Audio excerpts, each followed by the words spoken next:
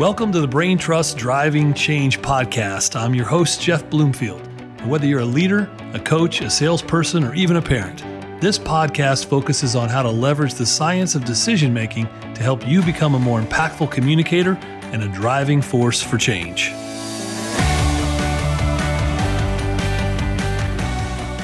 All right, welcome back to the Driving Change podcast. I'm your host, Jeff Bloomfield, and today's guest, Matt Rogers, is not only a friend of mine from years past, but is somebody that I think is going to add a ton of value to you guys today.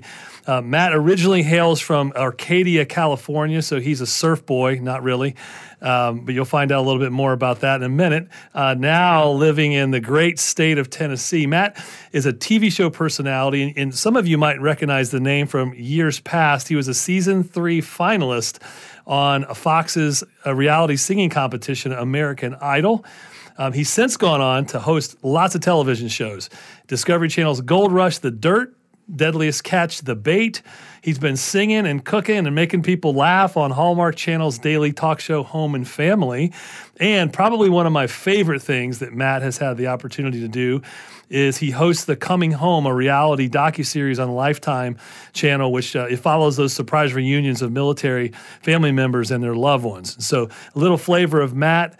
Matt's a small business ownership guru. He's a consultant. He helps small businesses a lot in one of his other jobs. He wears about 17 hats. But what I can tell you about Matt is super positive guy with a lot of value, an amazing speaker, fantastic entertainer, who's had his share of change to overcome in his life as well. And I'm just happy to have you, Matt. Thank you so much for joining us today. Thanks for having me. I appreciate the intro too, man. It's good to talk to you, Jeff. You're quite welcome. The group's going to love this, I'm sure, today. So here's where I thought we might begin. So you hail from Arcadia, California, where you were this. You were a small child, right? You were never a big guy who wasn't destined to play football. Tell us a little bit about your. Were you Matt? Just so that the audience knows, Matt went on to play college football.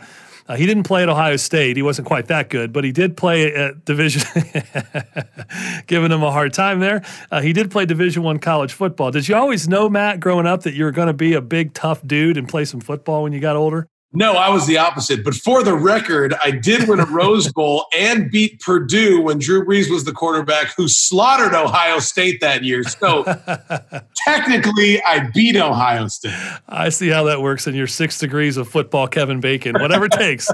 Whatever it takes. No, but I was always the short, fat, slow, white kid. I was the baby of 5, followed my mom around everywhere, and I was pretty much a mama's boy. No joke, about as soft as they come. I remember my freshman year, I played football in high school just because all my friends were doing it. And true story, I would fake injuries so I didn't have to practice because I didn't want to get hit. I was that soft. But long story short, quit my sophomore year because, again, I was soft, slow, fat, and white. And then at that time, when you didn't play a sport, you were in PE. And the varsity football coach happened to be a substitute teacher that week.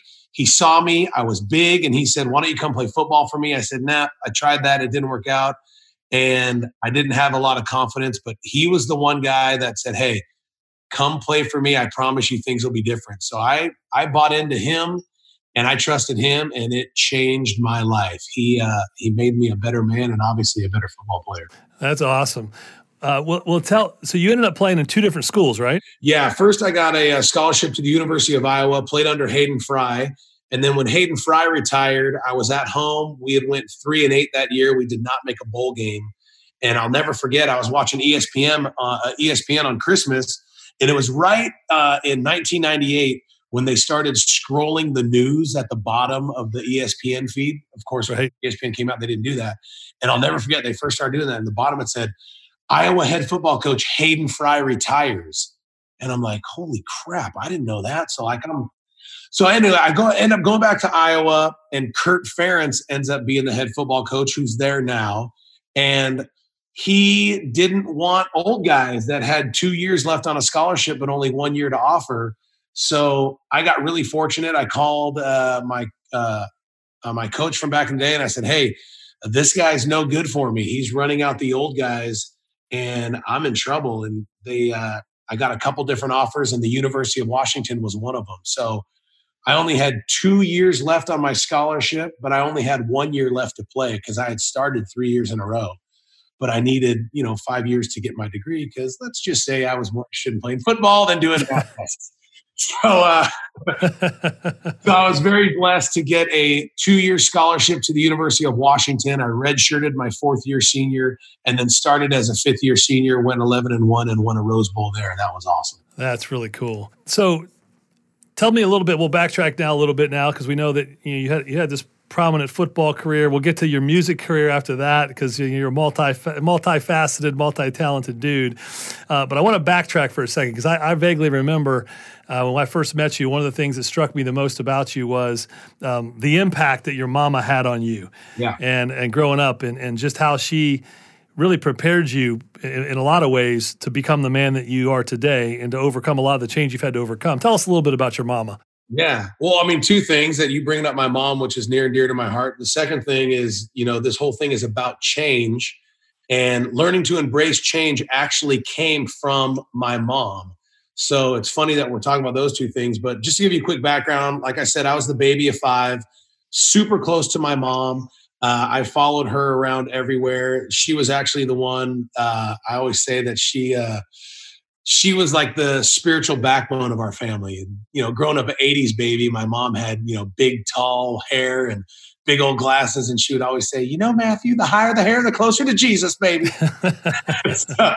So I followed her around, and that's kind of how I got my heart for people. She served a lot of homeless people, served in the church, and just got kind of, I would say, my heart from her. And one thing that she said that always stuck with me is she said, Matthew, don't ever get too high on the highs and don't ever get too low on the lows.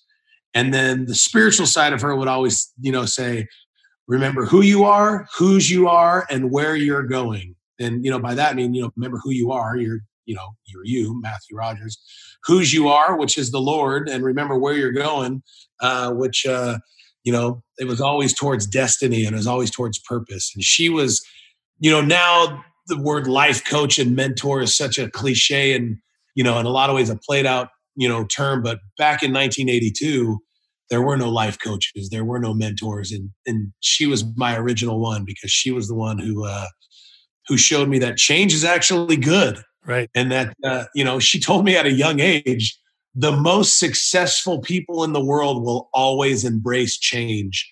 And ones who aren't successful will be afraid of it and try to avoid it. Mm. And at 4, 5, 6 years old, I didn't know what the heck she was talking about. But now here I am, right, 41 years old, and I'm still going by the principles of what she told me. It's pretty cool. That's awesome. So at what point did you figure out that you could sing, boy? That you had a singing voice, as they say in the South? Yeah, I mean, it's funny.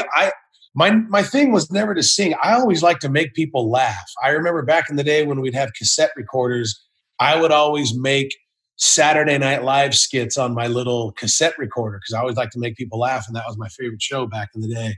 But I would always go into the church plays and the school plays. I wasn't a drama guy, but I just loved to perform and make people laugh. And in football, I was always the one singing in the shower. Like, I don't have any professional music training. I cannot play an instrument, and I can't read a lick of freaking music. Right. I just like to sing and have fun. Like, when I leave you voicemails, I'm never talking. I'm usually singing you a song. I'll just make up stupid stuff. But that's kind of how it happened. And, I'm America's favorite karaoke friend. So when did, because you lived in California, so I don't know that I even know the full backstory to how you ended up on American Idol. What was that journey like? So you'll like this. I actually played for the Cincinnati Bengals for one day. Nice. And then when I got cut by the Bengals, I went back home, got a normal job. Long story short, I was in the mortgage business. And, I love sales. And we were at a top 5 dinner for the top 5 sales guys in the company. It was this real nice dinner in San Diego, California. And, it was the first time we got to get with the big boss. And, rumor around the table was that Rogers can sing opera. And, he was drinking a little bit. And after he threw a couple more back, he's like, Rogers, I'll give you $500 if you stand up in front of this nice restaurant and sing opera. And I'm like, dude, do it. Put the money down. So he puts the money on the table. I stand up, and this is one of those restaurants where there's a piano player. The waiters, deliver your food in the big silver tin with the white towel on their arm. And it's a very classy restaurant. So I stand up in front of the whole restaurant and just start bolting it out. Like, Riva Risol! And I start singing. And like everyone stops. The cooks are looking over the kitchen counter. The piano player stops. And then at the very end, I hit the high notes like, oh! And one clap turns to three, and the whole place stands up and starts cheering. And this guy comes over to me. He goes, hello, mate. My name's Nigel Lithgow. I have a little show called American Idol, and you should come try out. It's next week. And I said, all right, man, I'll be there. And that's kind of how I got on Idol. Wow. So what are the odds that Nigel would be there? Nigel would be there in the audience. That's pretty cool. You never know what life has in store for you. Now here's a question before I ask any more about American Idol, because just so the audience knows that today, now you're married to a beautiful wife, Terry, and you've got 3 kids, Braden, who's 13, your oldest, Mason's your middle at 11, and Samantha, who we'll get to in a little bit, is 5. When you're out in public and do you start to, how do your kids take to Papa Bear belting out opera, or are they like, dude, Dad, you can't do that to us? Like, how does that work for you? Well, the 13 and the 11-year-old are pretty much too cool for school, so I'm not as funny to them, and it's not. That you used to be. I used to be. My daughter is exactly like, she'll let me do anything, sing anything. In fact, she'll encourage me. We can talk about that if you want to, but her and I were actually on Ellen together because she had a viral video that went 100. Yeah, we'll get to that. We're going to get to that. Yes, yeah, she loves it. But my 13-year-old and 11-year-old, they are at that age to where it's like, shut up, Dad. You're embarrassing me. Well, I ask you that question because, I have a 19-year-old, and the audience, some of them know, is my oldest daughter, and then my son is 14, and our little Indian princess, Priya, who we adopted from India when she was 2, and she's all in for anything I want to do. My oldest daughter is all in for anything I want to do. My son in the middle, he's not. And this past year, we were in Vegas for vacation, and we were at the Venetian. And if you've ever been to the Venetian, they've got the gondola rides that go through the hotel, and they've got the Italian singers, right? The gondola Sherpas, if you will, the captains, and they just float you around and sing. And I decided that I was going to test it out to see if my son had gotten any less embarrassed. And so we're floating through the Venetian, and all of a sudden, right when our guy had stopped for a period of time, and it's a big echo chamber in there, I just started belting out. Yeah. I just, when the moon hits shore, and I just went for it. And oh my gosh, I thought my son was going to jump overboard into the water. So anyways, I think that's good for him, right? It builds character. One day they'll look back and they'll say, yeah, my dad was an idiot, but that's why I loved him. That's what we hope, right? No, it's funny because I remember in my teen years, my mom bugged the crap out of me, and she embarrassed me, and she was always outgoing. And now I look back and I kind of became like her. So that'll probably happen to my kids and your kids as well. Absolutely.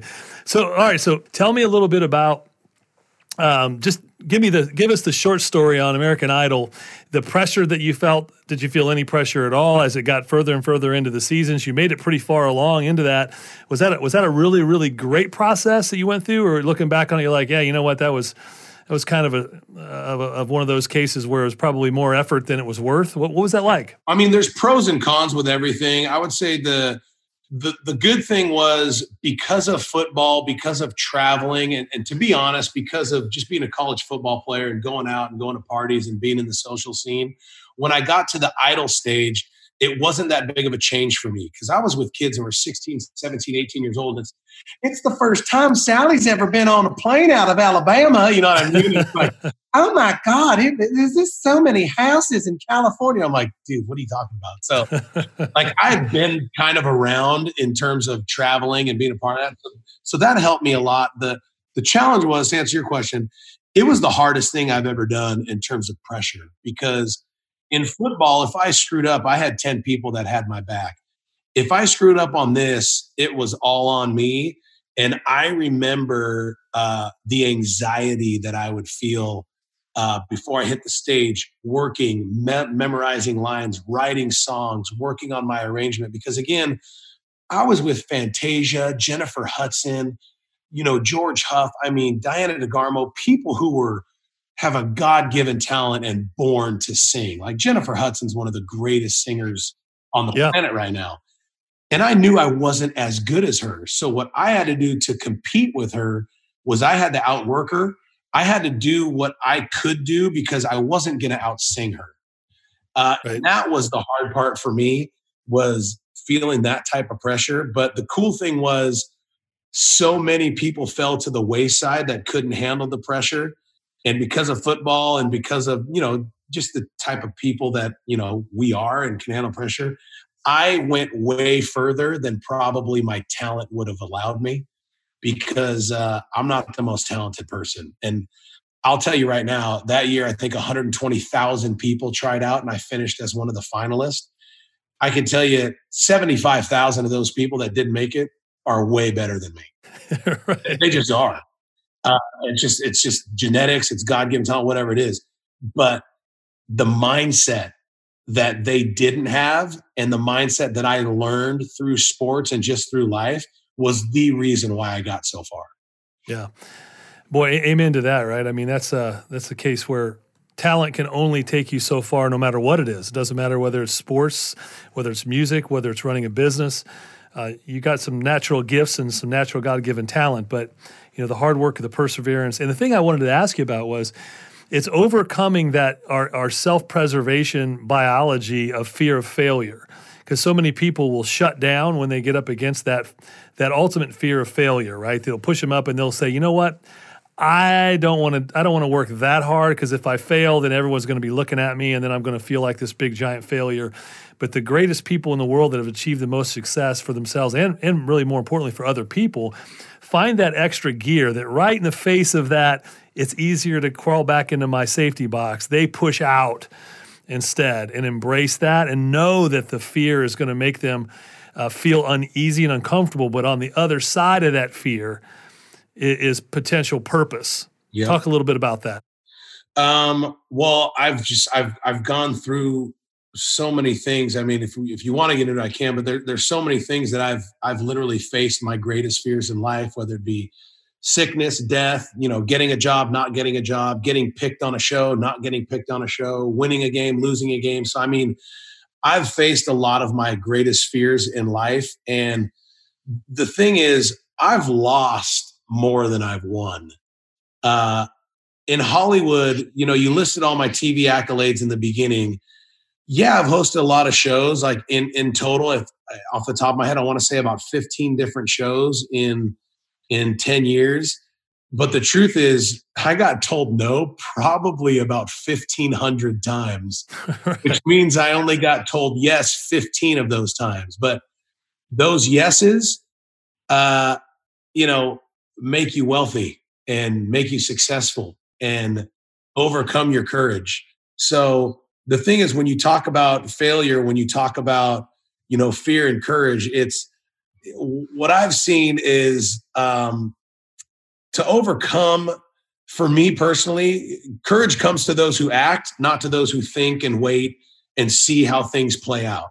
The faster you can take action and face things head on, that's when you're really going to find out what you're made of. And I always think, fear is something you feel, and 95% of the things that we fear the most actually never happen to us. Right. If I gave into every single fear I had when I had a headache, I would have died of a brain tumor 15 times over already. You know what I mean? Like, right. We get a headache on the left side of our head. It's like, oh my God. And we Google it and, we basically are going to die in 2 weeks.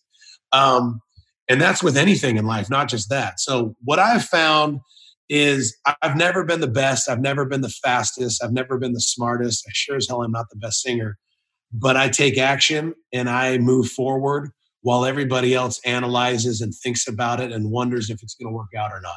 Yeah, and I think that's half the battle in life, isn't it, with anything? And I've heard it said that courage isn't the absence of fear. Courage is the ability to move forward in the face of it. Yep. And knowing that, hey, I might fail. And a lot of our audience listeners, they know that I started Brain Trust 10 years ago, And it was the dumbest thing that on the surface you could have possibly thought to do. At the crash of 2008, you're going to start a business? Right. Why on earth would you leave a cushy Fortune 500 job, six-figure executive salary, and start your own business? Well, one, because I'm crazy stupid. But two, I have crazy faith. And I think sometimes stupidity and faith, and so for some of us, go hand in hand.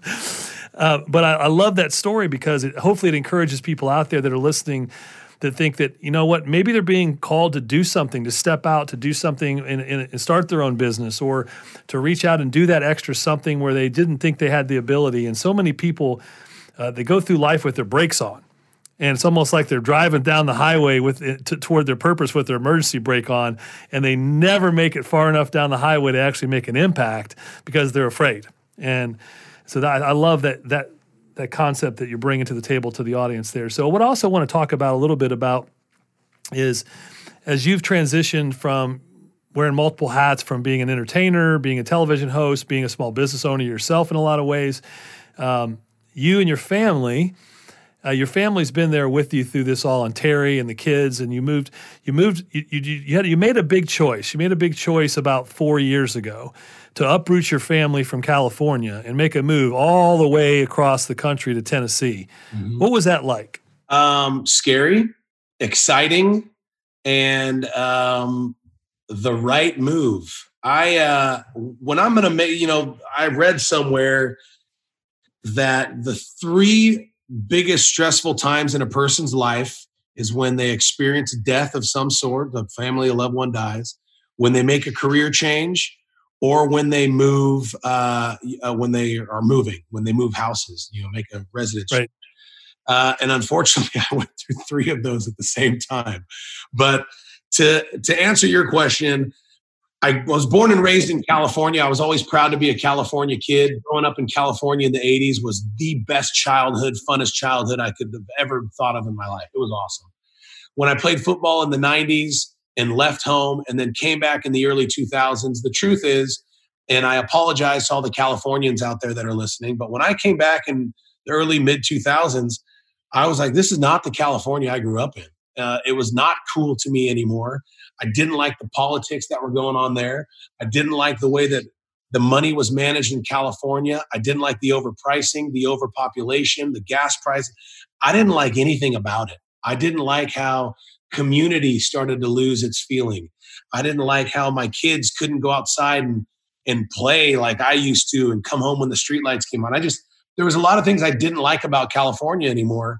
And when I was filming a show in the South, I had never been there before. And I said, holy smokes, this is what I remember my childhood, to where, not saying that California doesn't. So please, hear me, for you, those of you out there that think I'm ripping on California. I'm not. But when I came to the South, it reminded me of California 30 years ago. It's just a different vibe. The people are different. The traffic's different. The housing prices are different. And for me as a man, I didn't feel like I was building anything and planting any roots in California. So when I make a big decision like that, I definitely pray about it, because faith is really, really important to me. And, a lot of people would trip out when they say, oh, well, God spoke to me, or I feel like God's saying this. And I know that that's played out a lot. But for me, I know when the Lord speaks to me, and I know when he tells me to move and when he tells me to stay still. And for me, that was something that I felt released from, that I could leave California and everything was going to be okay. I wasn't afraid to leave California and make a mistake. I was more afraid to stay in California and make a mistake. And I told my wife, I said, the thought of moving across the country and failing and coming back and saying, hey, we took a shot, we failed. This didn't work out, that didn't work out. That didn't scare me as much as waking up in California 10 years from now thinking, crap, I wish we would have took the shot. Yeah. And for us, the timing was right. My oldest was 9, my middle was 7, and then baby Sam was 1.5. So timing wise for our kids was good, because we didn't want them to get so enthralled in school and sports and high school and then say, hey, we're leaving. But for us, the timing was perfect. The need was there, and we left. And we left our family. I left my job, my work. television, my payroll company. I mean, we literally moved here with nothing. And that excited me. Wow. You just terrified about 90% of the audience listening. The very thought of doing that just terrified so many people, yet you embraced it. And obviously it's paid off for you at this point. And I think that we're only here for a whisper, right? We're a vapor in the wind, as the good book says. And I think sometimes people get so paralyzed with the fear of something not working out, and wishing, when you hear the 100-year-old club get interviewed every year, and they ask them what wisdom they could pass down to the younger generation, what do so many of them say? They wish they would have taken more chances. Yep. It's it's always in the top three. I wish I would have loved more. I wish I would have spent more time with family, and I wish I would have taken more chances. That's almost all of them say those things. And you were able to do all those things, right, by moving your family to Tennessee. That's awesome. Well, Dude, I was just going to say, like I said, and I can't drive this home enough, is I was more afraid to stay in the same place and just be okay than go and take a shot and wonder what it would have been like if we would have did it. I'd rather totally take a shot, screw it up, know that I screwed it up, come back, and I'll be okay. I was only 38 at the time. I'm 41 now, and then coming here and it worked out. It's the best move I ever made. My only regret is that I didn't do it 10 years earlier. Isn't that funny? And I always tell folks, they ask me about that with my company. I say, well, I wish I would have started it early, but then the reality is I wasn't ready earlier, and Right. God wasn't ready to release it to me earlier, so it probably wouldn't have worked.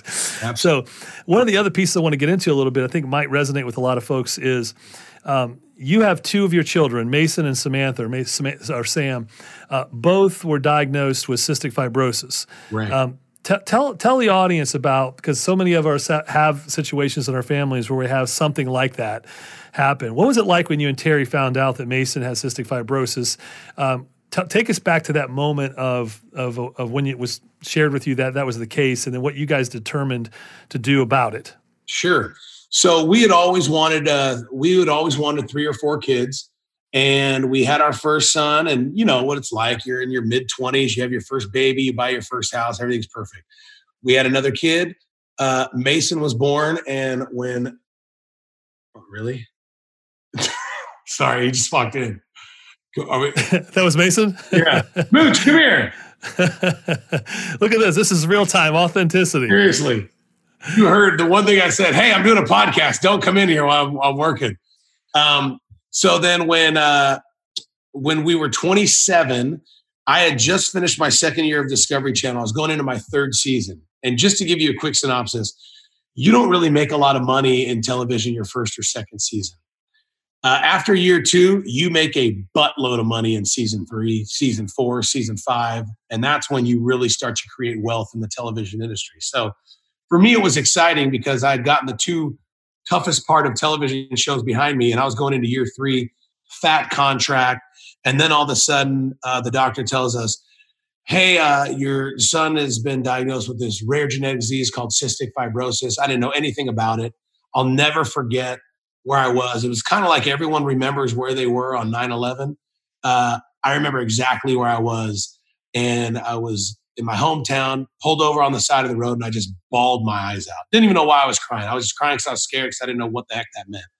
And I remember asking him, like, well, am I going to be able to coach my son's baseball team and that? Because, you have all these visions. And I had to walk away from my Discovery Channel show to where that year, just to throw the numbers out there, I would have probably made close to about $750,000. And I ended up taking a job for $40,000 a year so that I could be at home with my wife, who was basically in fetal position, depressed out of her mind. I think she went out of the house 2 times in 9 months. It was just the worst time of our life because we didn't know. And the crazy thing now is when you fast forward, all of the stuff that we worried about didn't happen. So we wasted so much time in our late 20s worrying about the what ifs. And here we are now, 11 years later, you just heard it. He just walked in like, dude, he's the fastest one on the soccer team. He's unbelievable. He's never been hospitalized. He's just like a miracle that we've walked out, that we've saw to like, all the stuff that the doctors and believe me, I honor doctors. We have some unbelievable ones, but all the stuff that quote they said was going to happen hasn't happened and didn't happen. And I just think of all the times that we wasted from stress, anxiety, depression, that if my 41-year-old self can go back to my 39, or I'm sorry, my 29-year-old self and tell them, hey, this is what your life looks like, I would have gained so much time back and not, been submissive to the depression at the time. Wow. That's such a good, I think, lesson for all of us is we can face, when we face adversity, we spend so much time focusing. I love what you said. We spend so much time focusing on the what ifs as opposed to focusing on the what is. Yep. And you've lost years. Well, many of us have done that, right? So you have the diagnosis and you start to dig in and you become passionate about serving in that community. I know you started doing a lot of auctioneering to help raise money for Cystic Fibrosis Foundation. And then Samantha's born, but before she's even born, you get some news about her, right? Yeah, so the challenging thing with cystic fibrosis is it's a genetic disease, which means I carry a gene and my wife carries a gene. So every time we have a baby, there's a 25% chance that we will both pass on a good gene, which is like our oldest son, and they're not even a carrier or anything. There's a 50% chance that I'll pass on a bad gene and she'll pass on a good gene, or she'll pass on a good gene and I'll pass on a bad gene, or vice versa. And a 50% chance there'll be a carrier like me and my wife, which basically means nothing. And then there's the 25% chance that I will pass on the bad gene, Terry will pass on the bad gene, which will result in the disease. So we knew that going into having another kid, which explains why I have an 11-year-old son and a 5-year-old girl, because there's that huge 6-year gap. Right. So like, oh, is that an oops baby? No, it wasn't an oops baby. It was I don't think we're going to have any more kids, but it was always our desire to have 3. And I'll never forget, it was in 2013. Mason was 5 or 6, and my wife said, I'm not done. I have more love to give. And we went for it. A lot of people ask us, why didn't you do in vitro or something like that? For us, that wasn't really an option because we didn't like the idea of, throwing away, quote, infected eggs or anything like that. So we naturally went for it. Never in a million years did we think that was going to happen to us again. Because again, we are a family of faith. And this is maybe a deeper conversation, and I preach about it all the time, but what happens when you move in faith, you trust God for another, quote, healthy baby, and then you get the same diagnosis as the other one? And for us, finding out the second time was more difficult than finding out with Mason, because this time we knew what we were doing, never thought in a million years it was going to happen. And I got to be honest, finding out the second time was harder than the first time.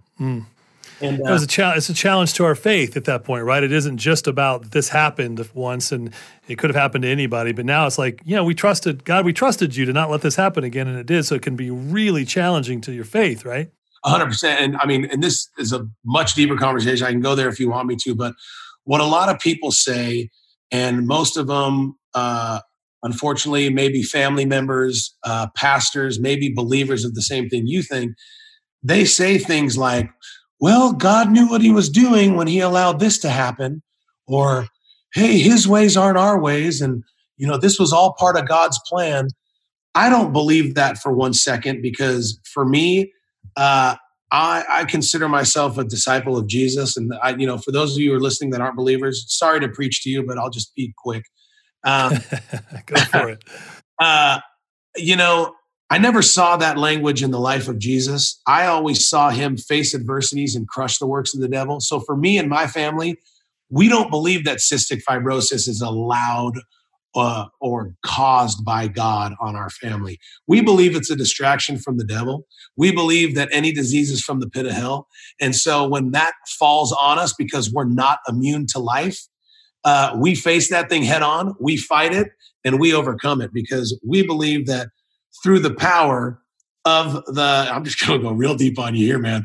Through the power of the Holy Spirit, we could crush that thing. And if you saw my daughter and my son today, yeah, they might have this diagnosis of cystic fibrosis, but they don't have the challenge and all of the sentencing, if you will, that would come with it. And I attribute that both 100% to the Lord and 100% to science and doctors, because I don't think God's intimidated by science. I don't think God's intimidated by doctors. In fact, I believe he co-labors with them, because at the end of the day, he wants us healthy, not sick. And that's the type of path we choose to embrace for our kids. Well, I mean, he did create science after all, so I don't think he's opposed to it. Amen. Well, and so this is what I wanted to talk to you about, because I think so many people out there are challenged with, and I know we don't have a lot of time left in the show, but they're challenged with sickness, or they're challenged with disease, or they're challenged with the financial burden, they're challenged with this and that and the other. But really, when it hits home with our kids and our personal life, with sickness and illness, and we can crawl in a hole, and we can play the poor, pitiful me, throw ourselves a pity party, or we can lean in full speed and go, you know what? We got this. It is what it is, and we're going to figure out how what purpose this is going to serve for our children's lives and for those that they're going to impact positively. And when I saw Samantha, and for those out there who haven't done this yet, I want you to Google Ellen baby bottle flip, because she was on the Ellen show with Matt in 2017. She is the baby bottle flip expert, right? And then you see the kind of light that she has. And when you post about her on social media and you see the light that she is, and you look at that and go, that girl's she's going to be president, right? She's got that light about her. So speak to the audience out there when they're saying that they've got either a child or themselves, and they feel like, oh, they're limited by fill in the blank. It's not their identity. Like talk about how you and Terry have approached that with Samantha and with Mason and with Braden as well, but especially the younger two. That's a great question. And there's so many people that have been devastated by their circumstances. And a lot of times we let our circumstances speak louder than truth, when it's truth that sets us free, not our circumstances.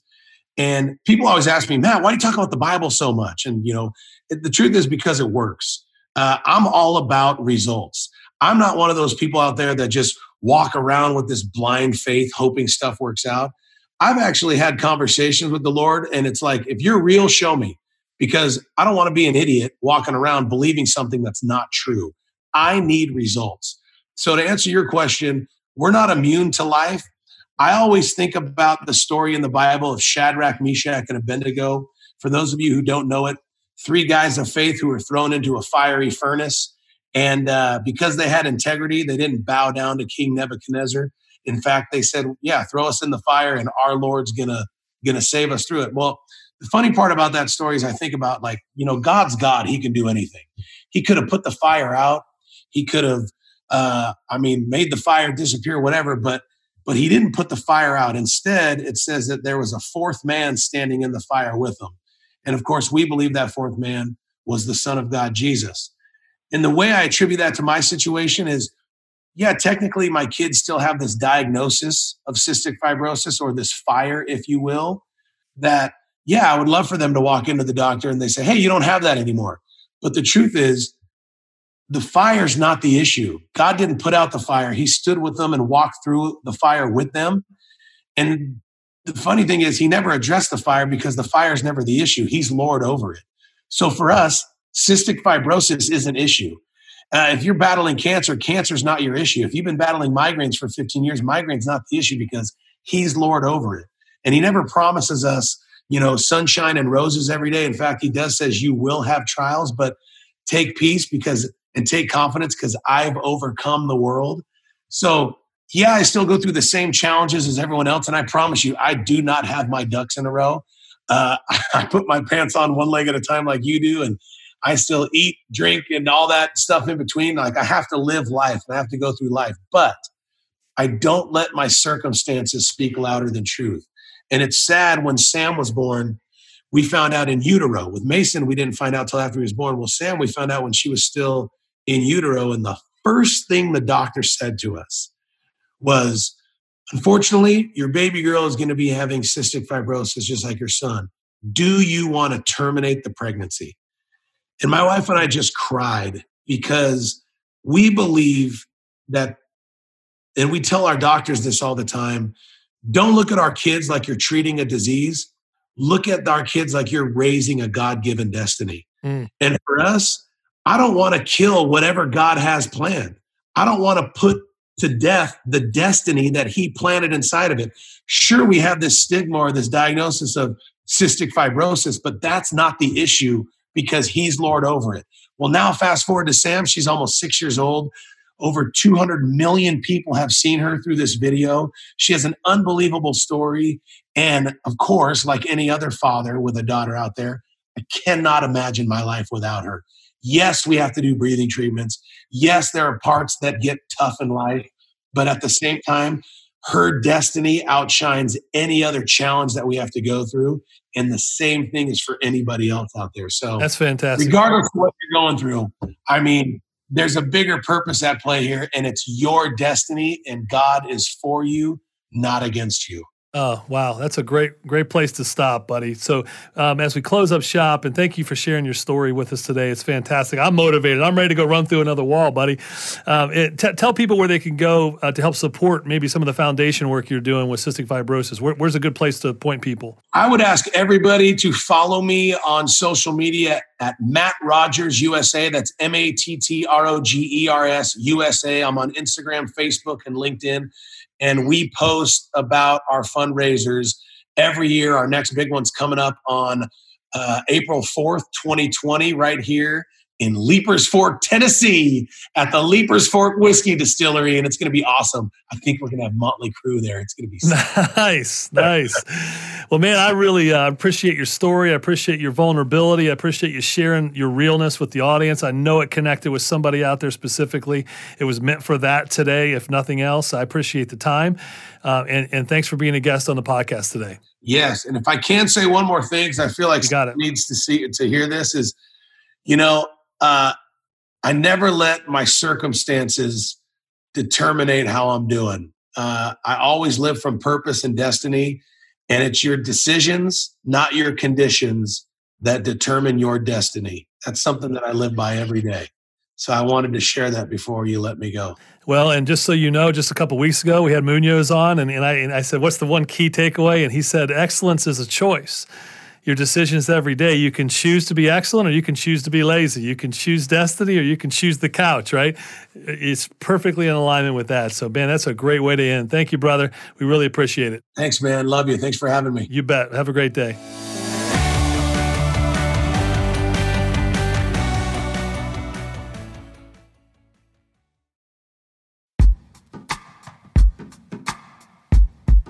The Jim Stroud Podcast explores the discoveries and trends forming the future of our lives.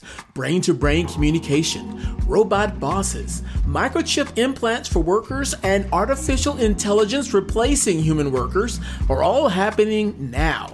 If you want to know what's happening next, subscribe now to the Jim Stroud Podcast.